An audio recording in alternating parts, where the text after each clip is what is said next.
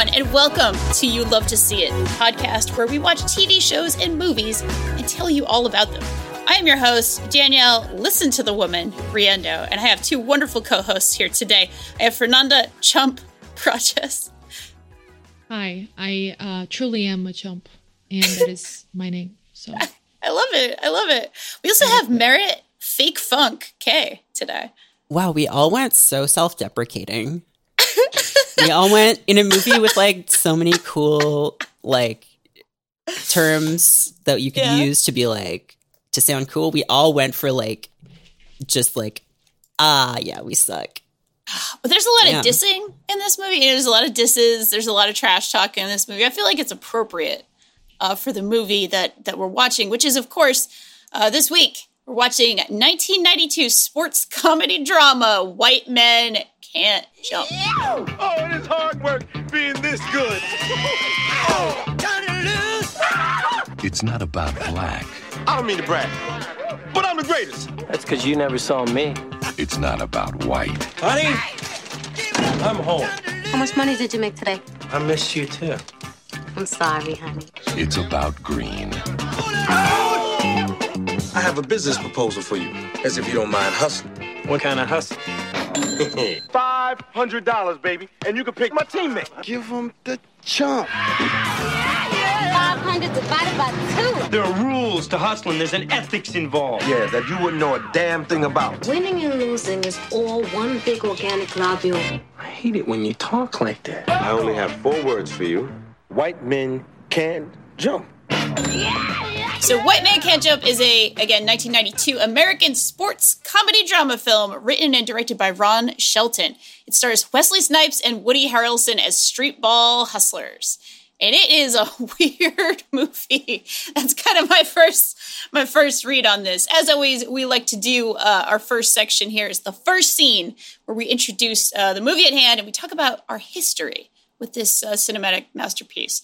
So, Merritt, have you seen this movie before? What's your history with White Men Can't Jump? I had seen more footage of the tie-in Atari Jaguar video game than I had of this movie before I went in. And that game, let me tell you, we can talk more about it later, but it includes the line,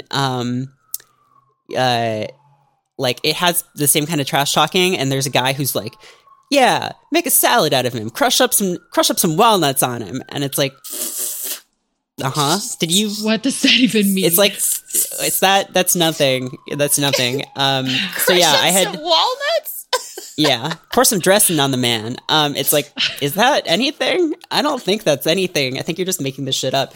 It's like a guy trying to do like a Woody Harrelson or like a Wesley Snipes. Mm-hmm. So I had no idea. Wow.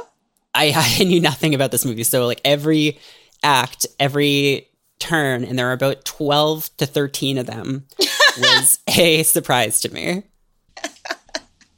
Incredible. Fernanda, how about you? Was this also your first time in the White Men Can't Jump universe?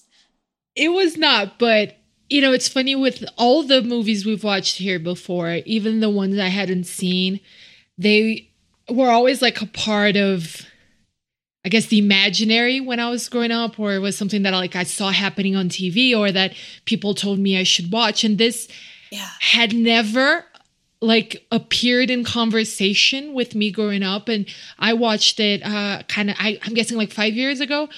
And I understood why, because it's like, there's nothing that can relate less to Brazilian culture than this movie about street basketball in LA. So after I saw it, I was like, oh, that's why it was not really a thing.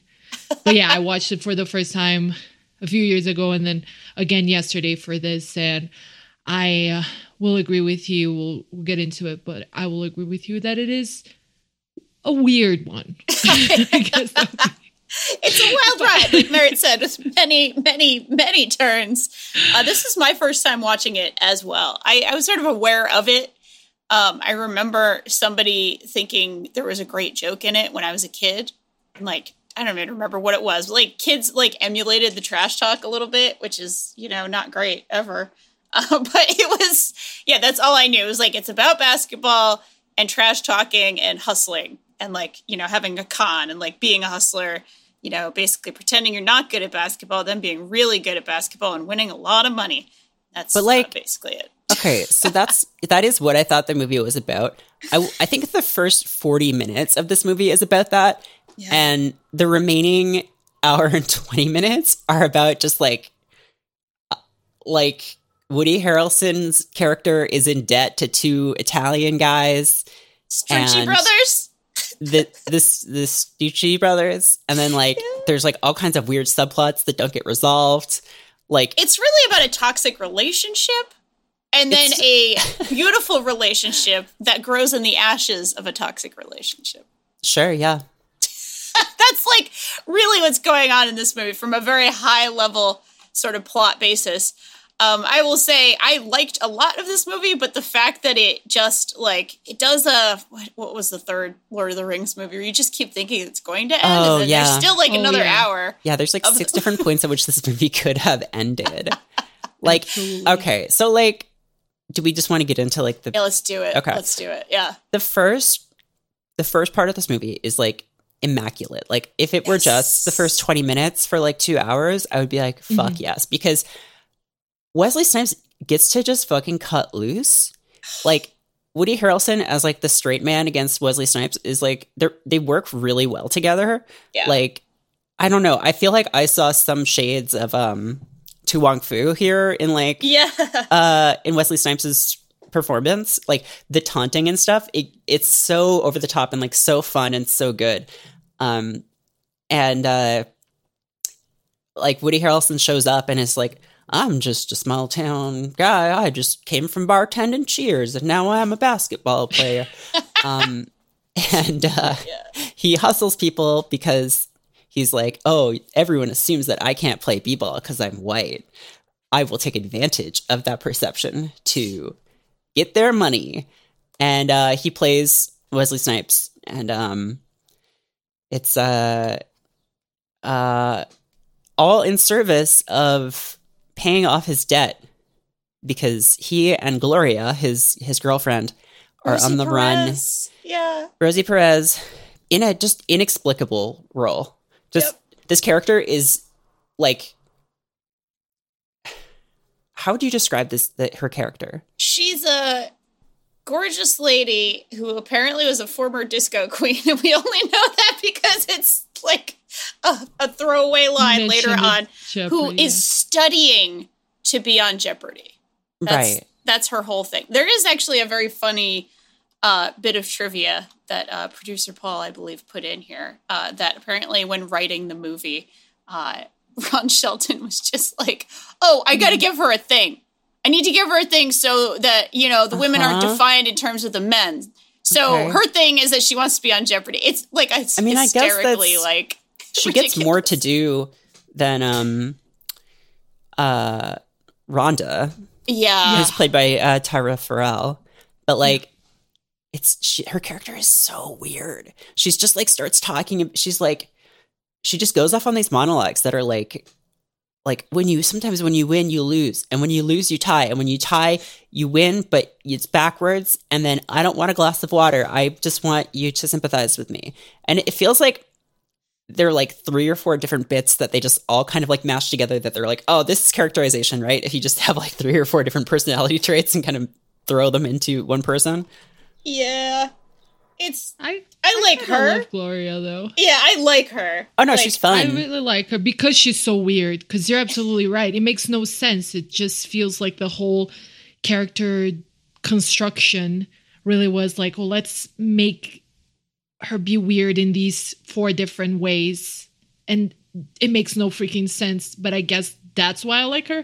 And I think if it wasn't Rosie Perez playing her, it could have like really backfired. But she seems to actually believe the absurdity of the role, like really commit to it. Yeah, she owns it for sure.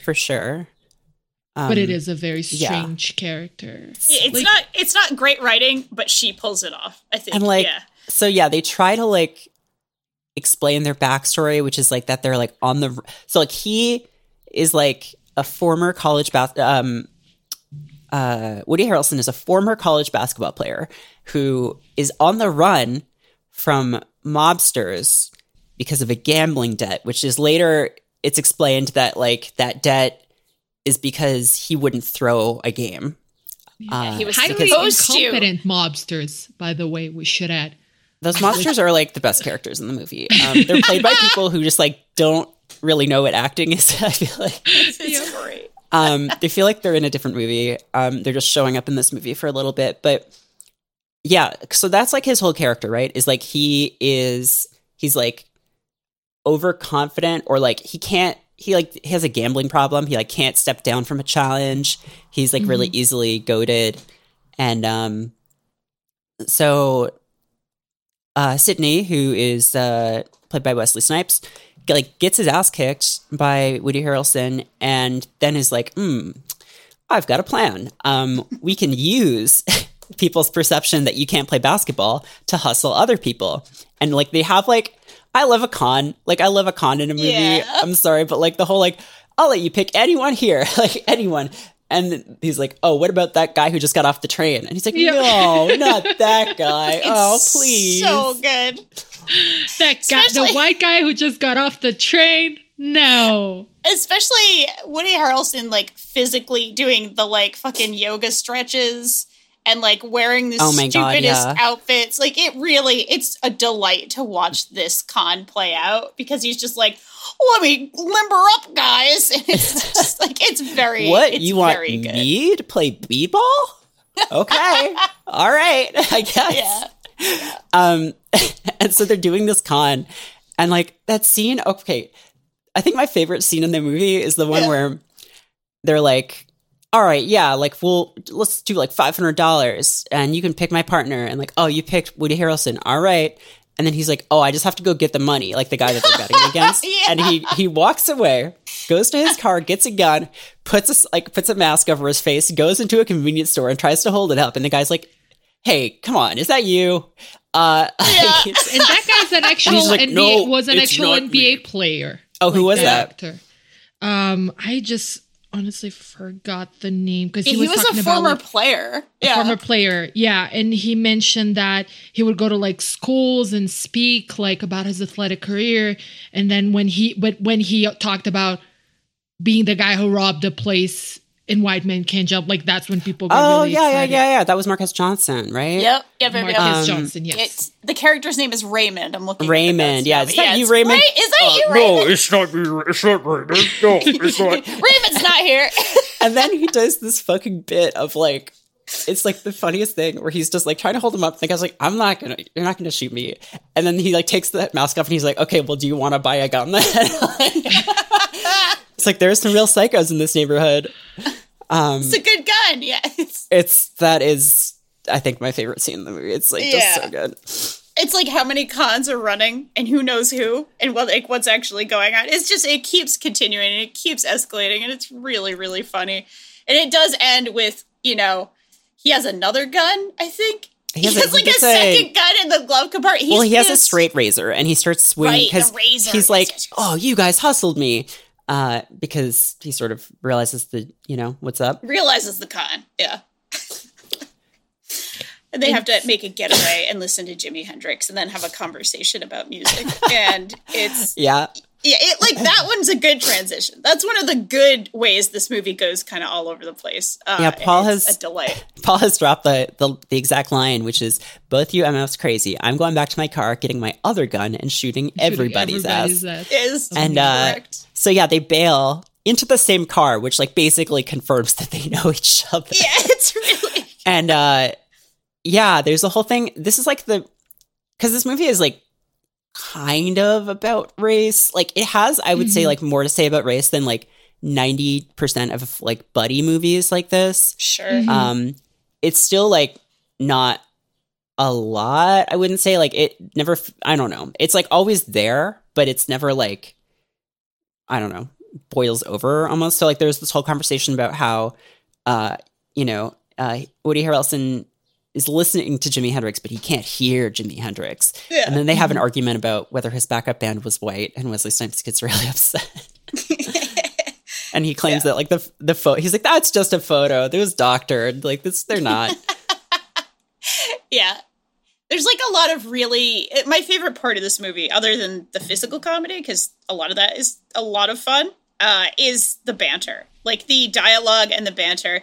The chemistry between the two of them is basically perfect. I think they were real life friends, and they actually had a really good time filming. Like I believe, I forget if it was Snipes or Harrelson, one of them said it was like one of his favorite like experiences professionally because it was fun. Of course, they also learned to play basketball. They learned to play basketball. Which is great. And apparently Wesley Snipes wasn't great at basketball. He was just so athletic that he could kind of pull it off. And of course, fun trivia that Keanu Reeves was considered for the role.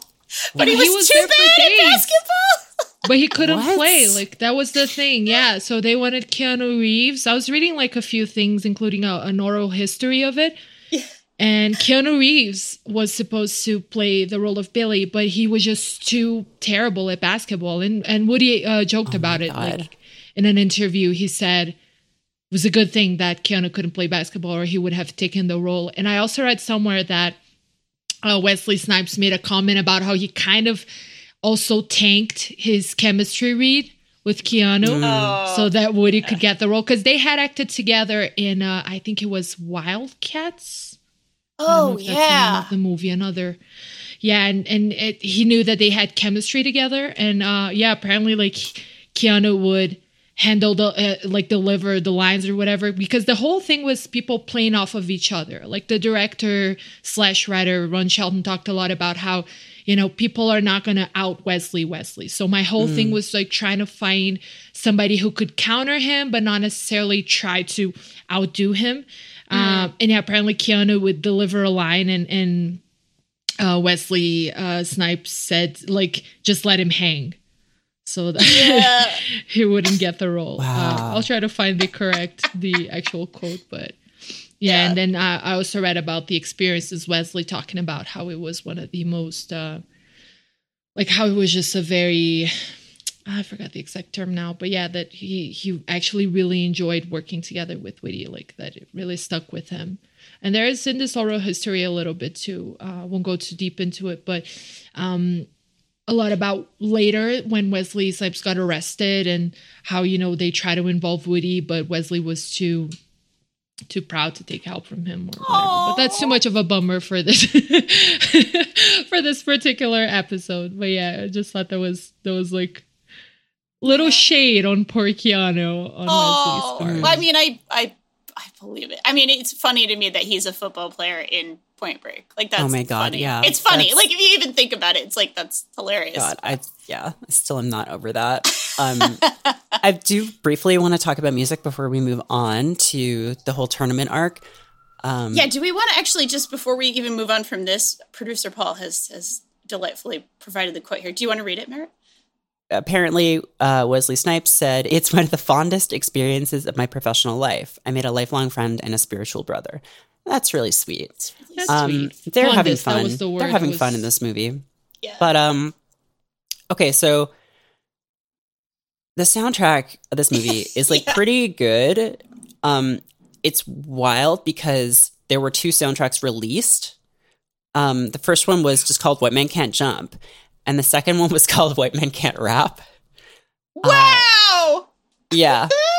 And the soundtrack of this movie is like, I mean, it's like mainly like 90s hip hop with some R&B and stuff too. Like there's like some Aretha, there's Queen Latifah, Boyz II Men, the OJs. There's a Go West track on there for some reason. And then there's like Gangstar, Cypress Hill. Cypress Hill is playing it in one scene when Woody Harrelson's like, "What is this noise?"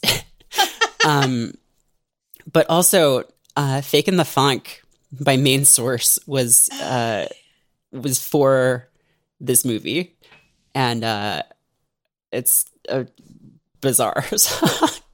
It's very, like, there's a lot of diegetic sound. Songs in the movie as well, and also a song. Oh my God! About with the lines "White Man Can't Jump" like over the credits. So it has that like corniness to it of like, okay, there's music actually, you know, playing in the scene. It actually opens with like a is it like a cappella? I don't actually know anything about people singing. So like the gospel stuff. Yeah. Okay, so like there's the like guys singing. Yeah, the guy's singing at the beginning, and Woody Harrelson gives the $1 so he can like hear a tune and go out to the court, basically. And they show up at the end too. Yeah, I also just want to point out the insane song that Woody Harrelson. Oh my God! Writes. Yes, he writes and sings a song for Gloria, and then it's like you think it's just going to be like. I mean, we're getting ahead of ourselves, but we'll just mention this and then go back. Yeah. Like, he starts playing a song for her on the acoustic guitar, and he's like, Gloria, I won't get you a glass of water because you asked me not to do that. And it's like, okay, cool. Now they're going to kiss or something, and he's going to stop playing the guitar. And he does, but then the music is still playing over them, like, over the scene change. And it's just like, wow, they were really proud of the song, huh? This, like... They got an actual professional, yeah, like a professional musician to cover the stupid fucking song that he wrote for his girlfriend to apologize to her for his horrible gambling behavior. Because throughout the film, and this is where it really does start to go somewhat sideways, he keeps betting the money, he keeps losing the money, she keeps taking him back, she gets mad at him, she keeps taking him back, and they just have this like really toxic dynamic where it's like they love each other, but it ain't enough. Because they're bad for each other. Really? He's bad for her? There's kind of no way in which she's bad for him. He just kind of sucks. Like he's just bad. Like, Woody Harrelson's character just is not. He just has a gambling problem. Like he just sucks. So like he needs help. Like he's not right. like It's like dude actually needs help. He's not like a hapless dude. It's like you're a grown man. Like he's Wesley Snipes' character kind of is like you're a grown man. You need to figure things out. You need to make choices for yourself and not just think you're doing A, B, and C right. In what is like actually a really nice little speech towards the end there. But yeah. Although I will say there is like that element of like Woody Harrelson's character. I feel like gets way more character development. And it like shades into like, oh, Wesley Snipes is like helping him develop into a better person. And it's like not quite the dynamic of that whole trope because of a lot of things, but like it's very like his role is like he saves Woody Harrelson's ass like he really does. So yeah, basically he's like, okay, we should do this tournament that these corporate sponsors are doing. It's for $5,000. And before that though, he double crosses Woody Harrelson. He hustles him. He reverse hustles him. And it's a whole thing. And Gloria is like, we're going to get our money back. And he's like, you can't. That's not what men do. You don't get my money back. And so she goes over and like makes a deal with what's Rhonda, his name? I think, right? Yeah, with Rhonda. Rhonda's her name? Yeah. I love this scene so much. This scene is amazing. It's good, like, because fantastic. She's like, the scene is really great because she's just like, I want my money back. And she's like, nah, I am not giving you your money back. Excuse me? Like, fuck you.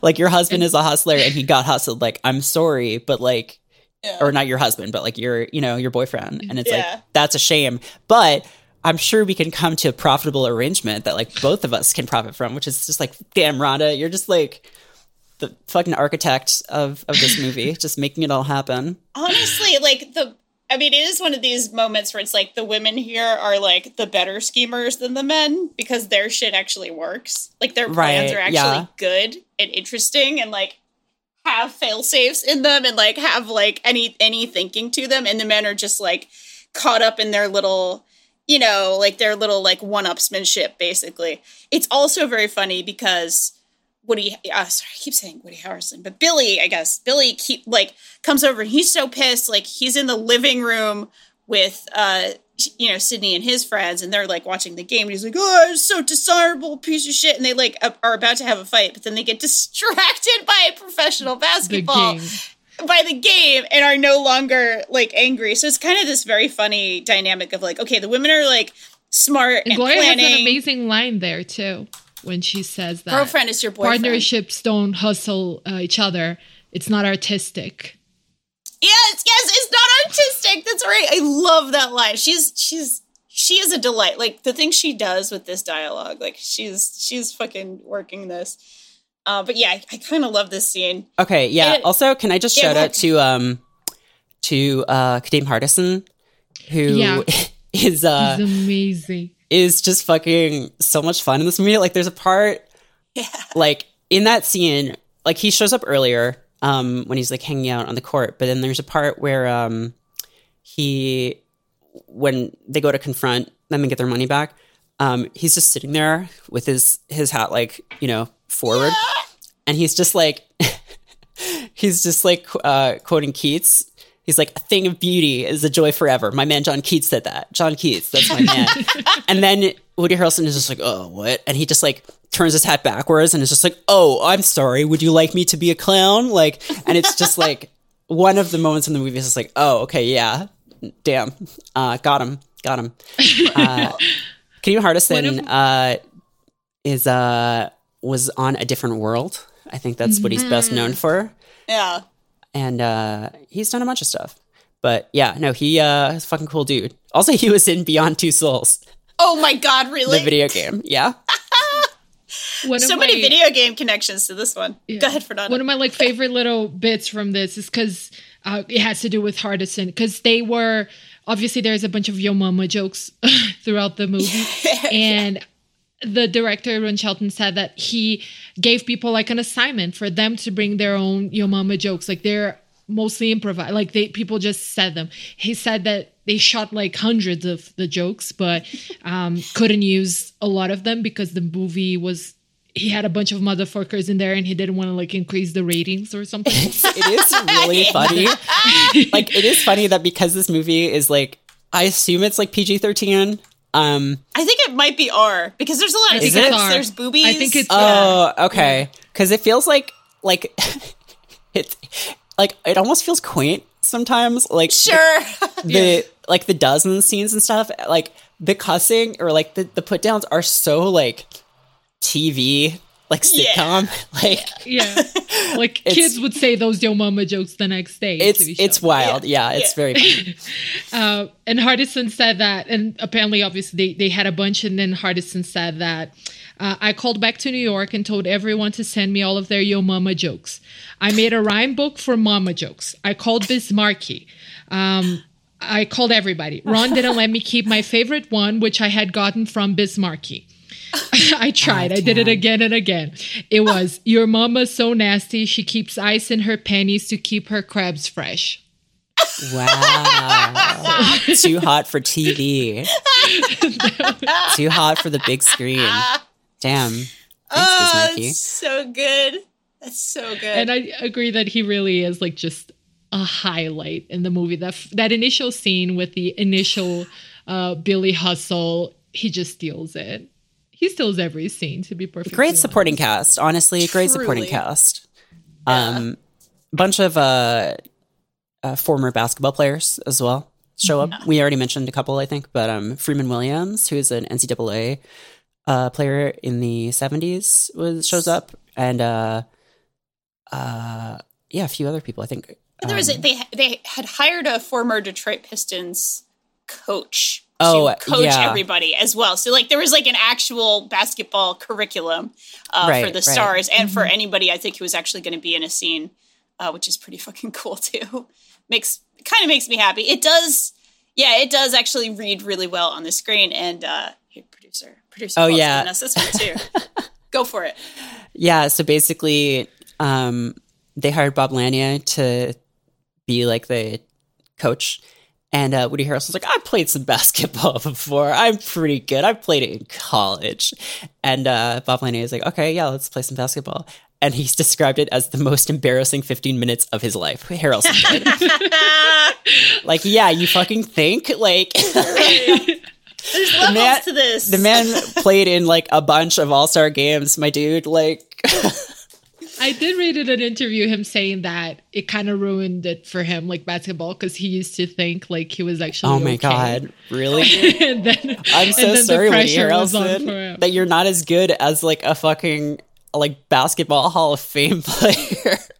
No, not this particular interaction. The whole movie. Yeah. This particular interaction contributed to it. It must have been a catalyst. Yeah, and it's funny. I think he said like, at the end of like doing the basketball camp for the movie, they were like, yeah, they can maybe play Division III, which is there's levels to this. I mean, Division III college depending on where you are, that's still something. That's not like, you have at least some basic skills, but it's not playing against a former NBA star. It never will be close. And he couldn't. Apparently, they were actually there was also a lot of betting on the set as well on everything. Wow. And because they were really playing. Yeah, they were playing real games. They were playing like real. Can you imagine, right? Because they're probably practicing. I don't know how many hours a day every day. Like, yeah, I would imagine it ended up being a lot of friendly and unfriendly competition. But the Duncan scene, which I will probably get to because it's a kind of part of, I think, very, very revelatory of the extent of Billy's problems, right? Because it's when he makes some money and then loses it again because he just can't stop betting. Yeah. But that they actually bet in that scene, and they cheated for Woody. They kept lowering the rim without Wesley knowing about it. The oral history I read was really interesting because it was just Woody saying that what helped him finally get the jump was stretching and yoga, and then literally everybody else saying no, yoga would not do that. We'll lower the rim without Wesley knowing. Damn. So yeah, they do the tournament, right? It's the 2-on-2 tournament with like this weird like corporate sponsor who's just like, they're like, oh God, there's too many like rambunctious black people. Yeah, they're like we gotta get out of here. Horrible country club people, basically. Yeah, it's a chaotic scene. So Woody Harrelson is the one who's like stirring up all the shit though, because the scene is like 10 minutes long, it feels like, and he's just like talking shit on like everyone, because he's like, I'm just going to make people mad because people don't play as good when they're mad, but I'm going to make you mad too, Sid, because I think you play better when you're mad. And he's just like, no, you cannot get under my skin. It cannot be done. Yeah, and they win because of his whole, I mean, not just because he, dunks on everyone. In fact, he cannot dunk. And they say the name of the movie here. Sidney's like, yeah, you can't dunk. You can't do it. You can't hang. And he's like, I can. I so can. I will. I'll show you. And he just goes to a different school. Yeah. He fucks up and he has 3 chances. And he has to give his, he bets his share of the $5,000 and he loses it. And he goes back and tells Gloria and she's like, okay, goodbye. And then he's like, Sidney, you gotta help me. And he's just like, okay. He does this like in the middle of Sidney trying to work on his other job. His roofing business. Yeah. His roofing business, which there's another little tiny scene in here. It's not that important, but it is like a moment of him with his family, and his wife is like, listen, basketball is not a real job. You need to like, and he's insulted by that, but he does step it up with his other business. So it's kind of like him having a little bit of a journey with like, okay, I need to take my wife seriously, and like what she wants. And and their house gets burgled because to increase the stakes, I guess. It feels basically kind of out of nowhere because it has like nothing to do with like anyone else in the movie. It's just like, oh shit, we live in this neighborhood where our house got burgled. I want to leave. You need to get it's a little There's random. no vista, no views, and no vistas of views. Pretty good. Yeah. So Sidney is just like, yeah, I have this human weakness, and I love his. God, Wesley Snipes is just like the best at like just gloating and stuff, and it's just like, oh yeah, okay, sure. And so he like takes him to like this other court, and this guy who's a security guard at like this TV studio where they film Jeopardy is like, okay, yeah, if you can make a hook shot from like past the half court line, I will get your girlfriend on Jeopardy. Like, it's unclear, like, okay, so he got her inside this studio and then she just sneaks in or whatever. Like, and then it's really weird because it's like not clear. She doesn't seem to know that he did that because she's like, oh, you thought Jeopardy was never going to call. And it's like, wait, but how? Yeah, there's a real. How happened? And, Alex Trebek is here, and I was so sad to see him. I know. And he's like, R.I.P. his huge glasses and his mustache. Oh my God. It's early 90s, it's 92. Vital. God. And R.I.P. to a real one. Yeah. And I honestly, like, Jeopardy's not a thing in Brazil. A little sidetrack here, but I recently started watching it, like, right months before Alex died. So I'm like, imagine growing up with him. I did. Yeah. I watched Jeopardy like every night when I was a kid with my parents. I would like sing the song when I was like really young. And like even up until fairly recently, I watched it like with my mom whenever I went home. Yeah. Aww. No, so apparently there's a little bit of him too in the movie because Gloria actually messed up the Mount Vesuvius line in real life. Oh, yeah. Like Rosie. She did. Yeah. Oh, really? And then- Mount Yeah. Vesuvius? And then Alex, he was the one who rolled along with it, according to... Oh, cool. And Oh, it's like, that's we're going to have to really check. Can we get a check on that? They're like, yeah, close enough. Go to the judges. Which they never do. They're so mean on that show. Like, at Typically, least they are pretty historically, mean. They were like pretty mean. It's like she knows what you're.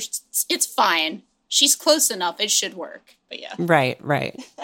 But so she... this like, hard cut. I just have to like Yeah. quickly note. I thought this was going to be a dream sequence. I was terrified. Really? Just like how ridiculous it is because it goes from the shot to like a smash cut of her coming out on Jeopardy. And I was just like, oh my God. And like the way it's framed and then the way like she's like winning by so much and she's like kicking ass. I was like, no, please don't be a dream sequence. Because this movie is pretty corny, right? And I was worried that the movie was going to do this to me. And also it's taken several left turns at this point that I was like, please, please be real. It is real. It just like, I had that fear. I had that fear in me. I'll just say.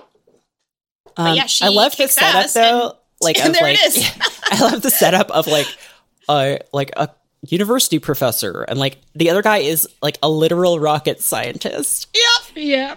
and then he's just like so upset that she is doing well. It's like, real can you good. believe this? Because like she gets all the categories that she was studying for, like natural disasters, foods that start with Q, quince, quiche. That's why I thought it was a joke too. That it was like exactly the thing she studied. It is a little or bit dream, like rather. it does, challenge believability a little bit, but like, you know, she wins and then is going to become like the next Ken Jennings, except like, you know, not terrible. And Good Ken Jennings. right. And they get back together. Like, which again, at this point I was like, all right, so the movie's over, right? And it's like there's half an hour left in the movie. I'm like, excuse me? Like, what? So basically Sydney is like, Billy, I need your help now because the burglars got our money, like the money we won from the tournament.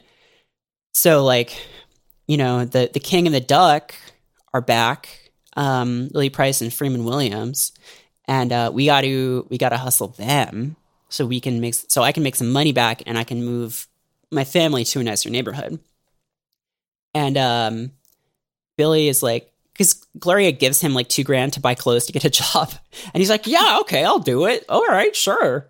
And he basically goes bros before hoes on this one, where he's just like, I owe Sydney, and like he's the one who got her on Jeopardy, so he goes with Sydney. She leaves, and it breaks my heart, but it's right for her. yeah, you know, I hate to see her leave, but I love to watch her go. On rollerblades with a Walkman with those like the metal wire headphones with the puffy bits. Oh my God. And the little shorts, the whole outfit. Choice look.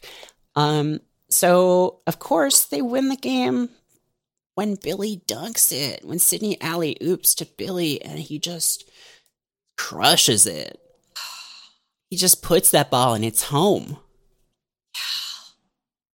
And he like has the happiest face of his life. It's so beautiful. Yeah. When it's up in the air, right? Like it's just making that face.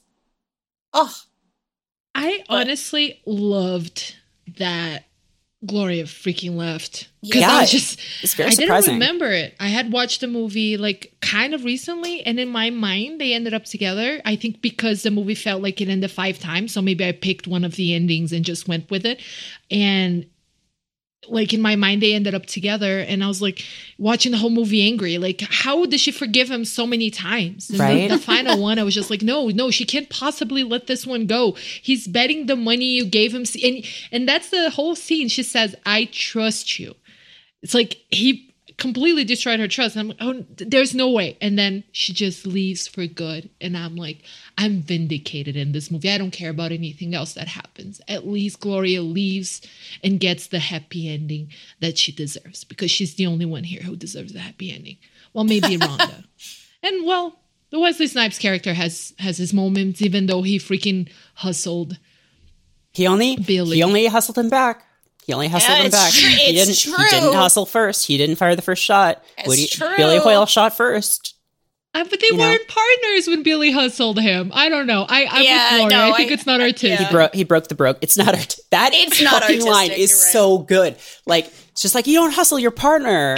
And Rhonda's like, why not? Gloria's like, it's not artistic.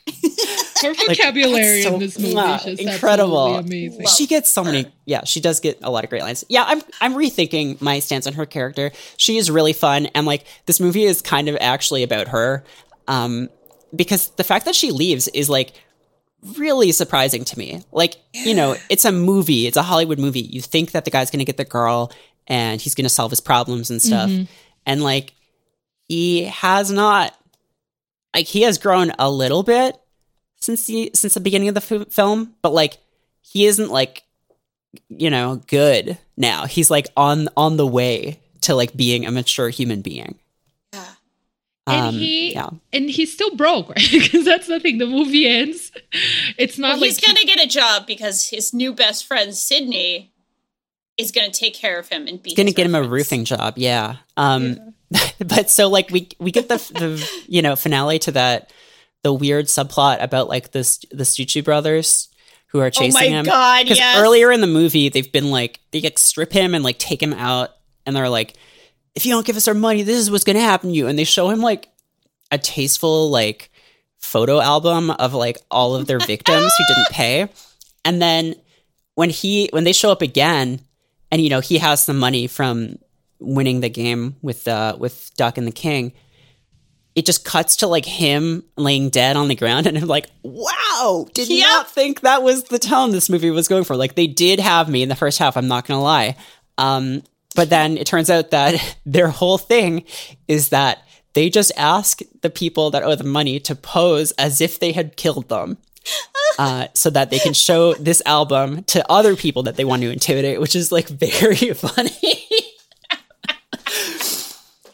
It's so good. And another like hilarious little trick where, you know, you see him lying on the ground. There's like fake blood coming from his mouth, and then he's just like, "Is that good for you guys?" Like, it's just this fucking moment. Again, like these tiny little choices in like the physical comedy of it are just so good. I feel like I've talked myself, and like by listening to you two, I've talked myself into liking this movie.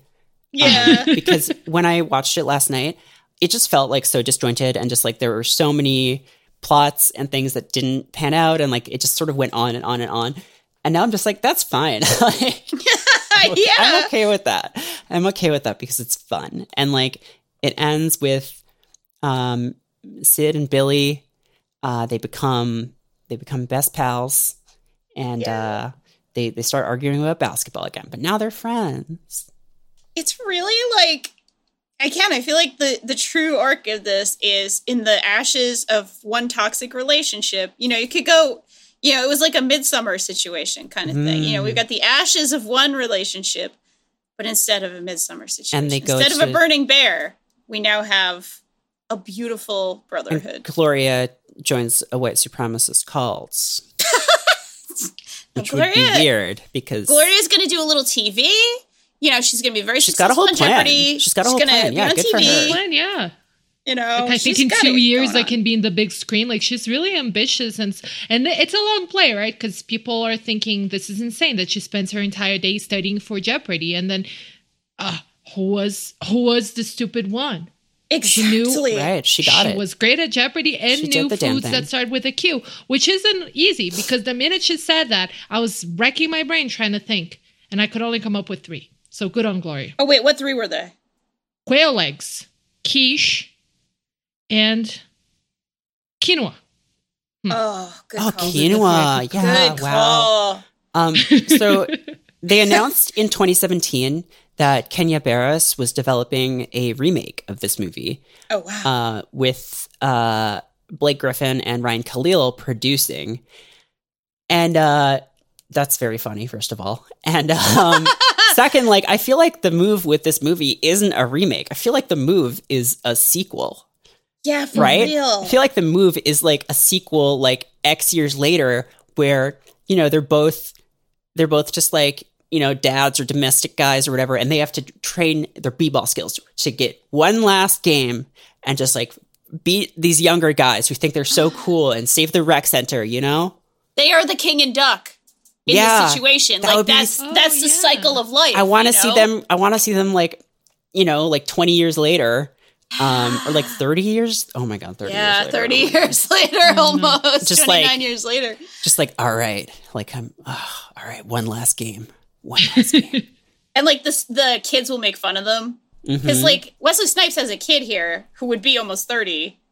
Like if it's actually, you know, almost 30 years later, and like, oh, maybe Woody Harrelson, you know, has a kid at this point, or maybe not, it doesn't matter, but like the kid's like making fun of them and like, you know, they can dunk on the old man or something like that. You could go so many beautiful directions. He would for sure have an estranged Paul is saying. kid. Like this looks like an estranged child because of his habits, kind of thing. Oh, maybe. Maybe Gloria was pregnant when she walked away from him. Oh, Just she's throwing it walking out away. there. I'm making it sad again, aren't I? I'll keep it in. But there's redemption there. There's redemption in that arc. Also, she made her choice, and like she, you know, felt good about it. You know, it was sad, but she felt good about it. You knew she had a plan for life. You knew she was going to be okay. So even if she does, you know, have to like make it all work for herself, I believe she will, because that's a character who knows how to make things work. Yeah. Maybe should be the Jeopardy host in my alternate universe. My God, yes. It's her. Host. Yeah. I'm going to choose to believe that. I'm going to replace reality with my own reality. And she'll be kind if somebody makes like a tiny slip of the tongue and like gets most of the word right, but clearly, you know.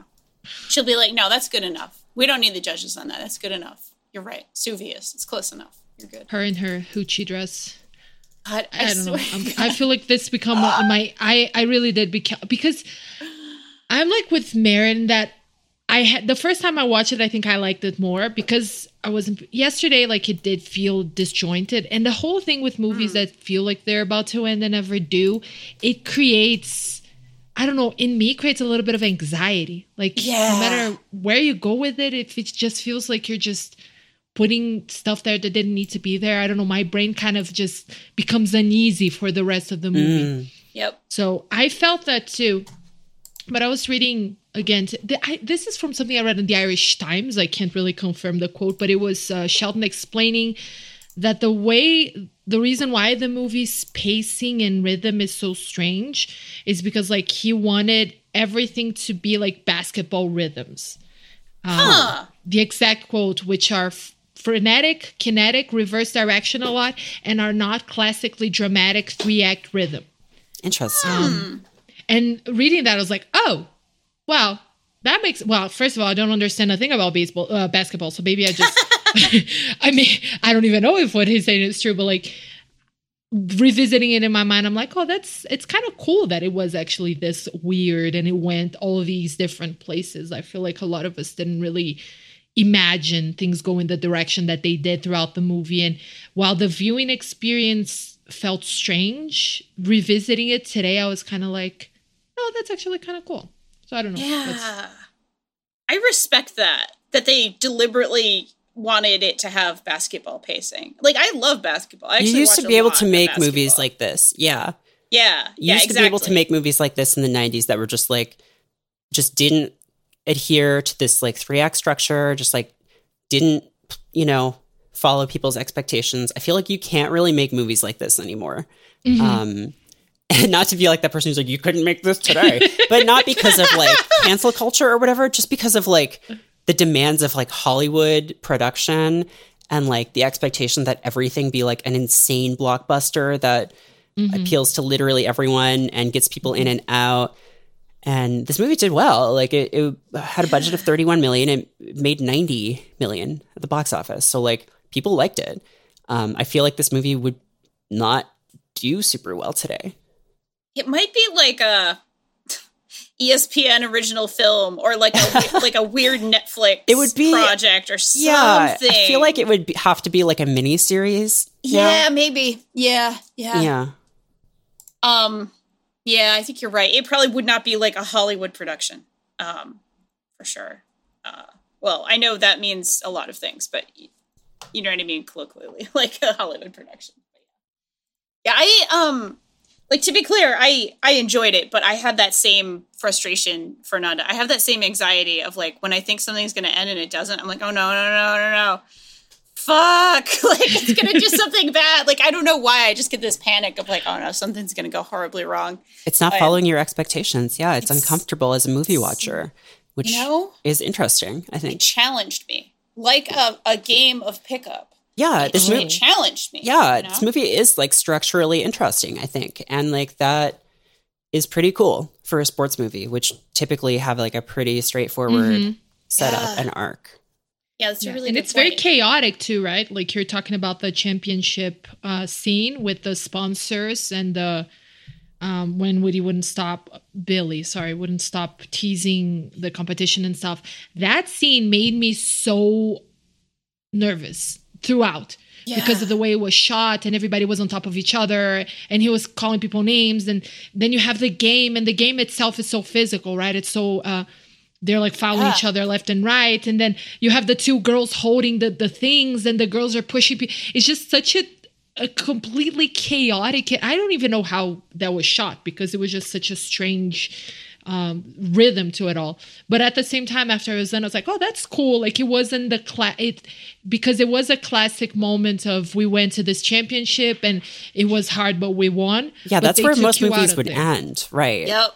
Most movies would end at the championship, and there's like an hour left after the championship or after the tournament. Yeah. And how long is it even? It's like 2 hours. 49, something like that. Yeah, it's close to 2 hours. It feels longer. It does. It does. I think because of the emotional like weight of having all these twists and turns, it feels like longer because so much stuff happens almost. Yeah, I did enjoy it. I also just enjoyed the energy of it. Like, I loved watching the basketball here. It read like basketball, which not every sports movie actually nails, I think. And I don't watch, like, here's the hilarious thing. I don't watch a lot of men's basketball. I watch mostly WNBA, and that's not street basketball, which is a totally different game. But, like, I still love that game, and I love the movement of the game and the flow of the game, and this captured it in such a fun way, such an energetic way. And thank you so much, Producer Paul. To ensure that the basketball scenes didn't look completely choreographed, once the scripted plays were shot, Shelton kept the cameras rolling, told everyone to play to win, leading to some fierce taped battles. And I'm sure that footage meant, like, actual good shit, you know, like really usable, awesome stuff that read super well on screen. So, yeah, it's fucking awesome. I have one last activity for us, or one last question. I do want everybody to pick an outfit that's their favorite outfit from the movie. I have my choice. I'll just go first. I'll give you all time to think. It looks like Fernanda also did have one here. So, my favorite outfit is there's an older man, like a visibly older man. He's like a gray-haired dude with lime green, like a striped halter t-shirt, like lime green with stripes and like hot purple shorts from the very beginning. I love it. It's so 90s. It's so neon. You've got cutoffs. You've got halter. You've got little short shorts. You've got all kinds of colors going on. And like that man is 50 years old, maybe older. Like fucking what a king. Honestly, great outfit. Fernanda, how about you? Now this is going to look like I'm cheating, but for our listeners, I had picked this before we started recording. I actually picked two of Gloria's outfits. I'm sorry, I'm obsessed with Gloria. Also, I just finished watching the Selena series on Netflix, so I'm going through like a 90s moment. So I feel like I will not be taking any more questions at this time about that. But the rollerblading outfit, I just think it's amazing.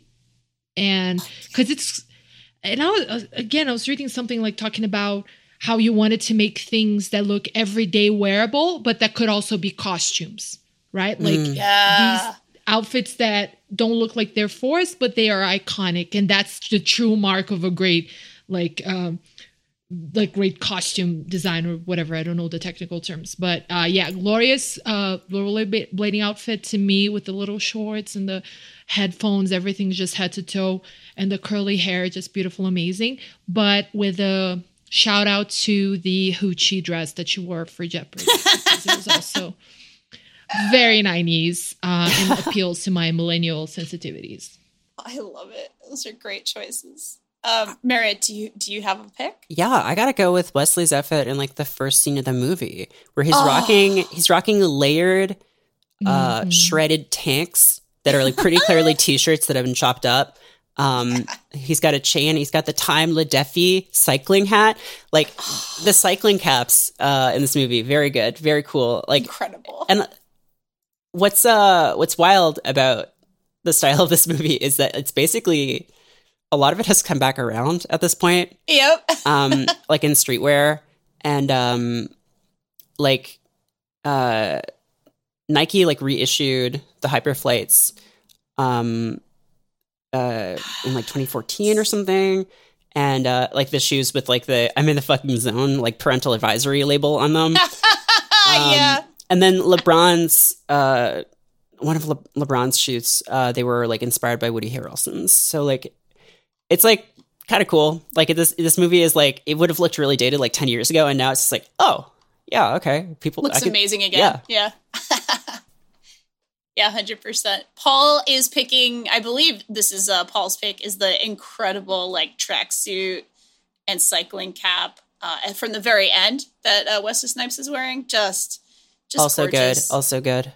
Oh, it's just gorgeous. Just gorgeous. Oh, Woody's Billy's little colorful shorts.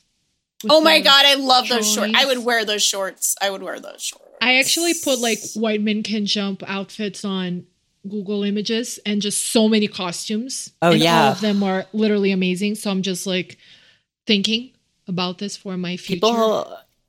People have been dressing as these characters for like the last 30 years as cops. Like, in the 90s, people were just unironically like dressing like this, and then I think in the last 30 years, it's become like a popular pair costume.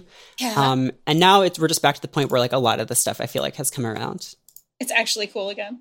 I do love the style. Oh my God, we're just looking at some beautiful pictures of these outfits. They are fantastic. They are iconic. They are beautiful. And, this movie, let's call it iconic and beautiful as well. Iconic and beautiful. Are there any other notes that we should hit before we say goodbye to White Man Can't Jump? Final thoughts? Let's wrap. All right, let's wrap. Thank you all so much for being here. We are, of course, doing Wesley Snipes Month. So next week, we're going to be watching New Jack City. So you can watch along with us. You can leave questions or comments, of course, in our Discord, which you can get to at fanbyte.casa. But again, watching New Jack City, you can join us at fanbyte.casa to watch along. That's what we have for this week. We do hope you enjoyed your cinematic basketball journey with us. Please do take a moment, if you can, and rate and review our podcast or tell a friend. You can listen to all of our stuff at fanbyte.com/podcasts. You can follow us on Twitter at fanbyte media, Instagram and TikTok at fanbyte, and of course on fanbyte.com. And you can, of course, also watch our streams on twitch.tv/fanbyte. This weekend, we're going to be having a really awesome special stream. We're going to have the details up on the website, so you can check that out everywhere. And we're also going to be putting that up on our Twitter. But just know we're going to be having a special stream for Free Palestine this weekend. So please go ahead and go to twitch.tv/fanbyte and check that out. Thank you, of course, to our producer, Paul, ain't no thing but a chicken wing, Tamayo. Thank you so much, Paul, for producing this show and giving us these excellent images and excellent quotes as we're talking about stuff. It helps me and it makes me happy, and we appreciate your work. So, Fernando, where can we find you online? You can find me on Twitter at Nanda Prates, that's PRATES _, and you can listen to me talk about other things, more specifically the beautiful deranged sport of MMA in one of our very own podcasts called Best Camp of My Life, if it interests you to hear me talk about semi-naked people hitting each other in cages. It's a mood. I love it. Hell yeah. Hey, I like that sport. It's pretty good. Merritt, what about you? Where can we find you online? I'm on Twitter at Merritt K. So I'm also on Twitter at Danielle RI. And until next time, you love to see it.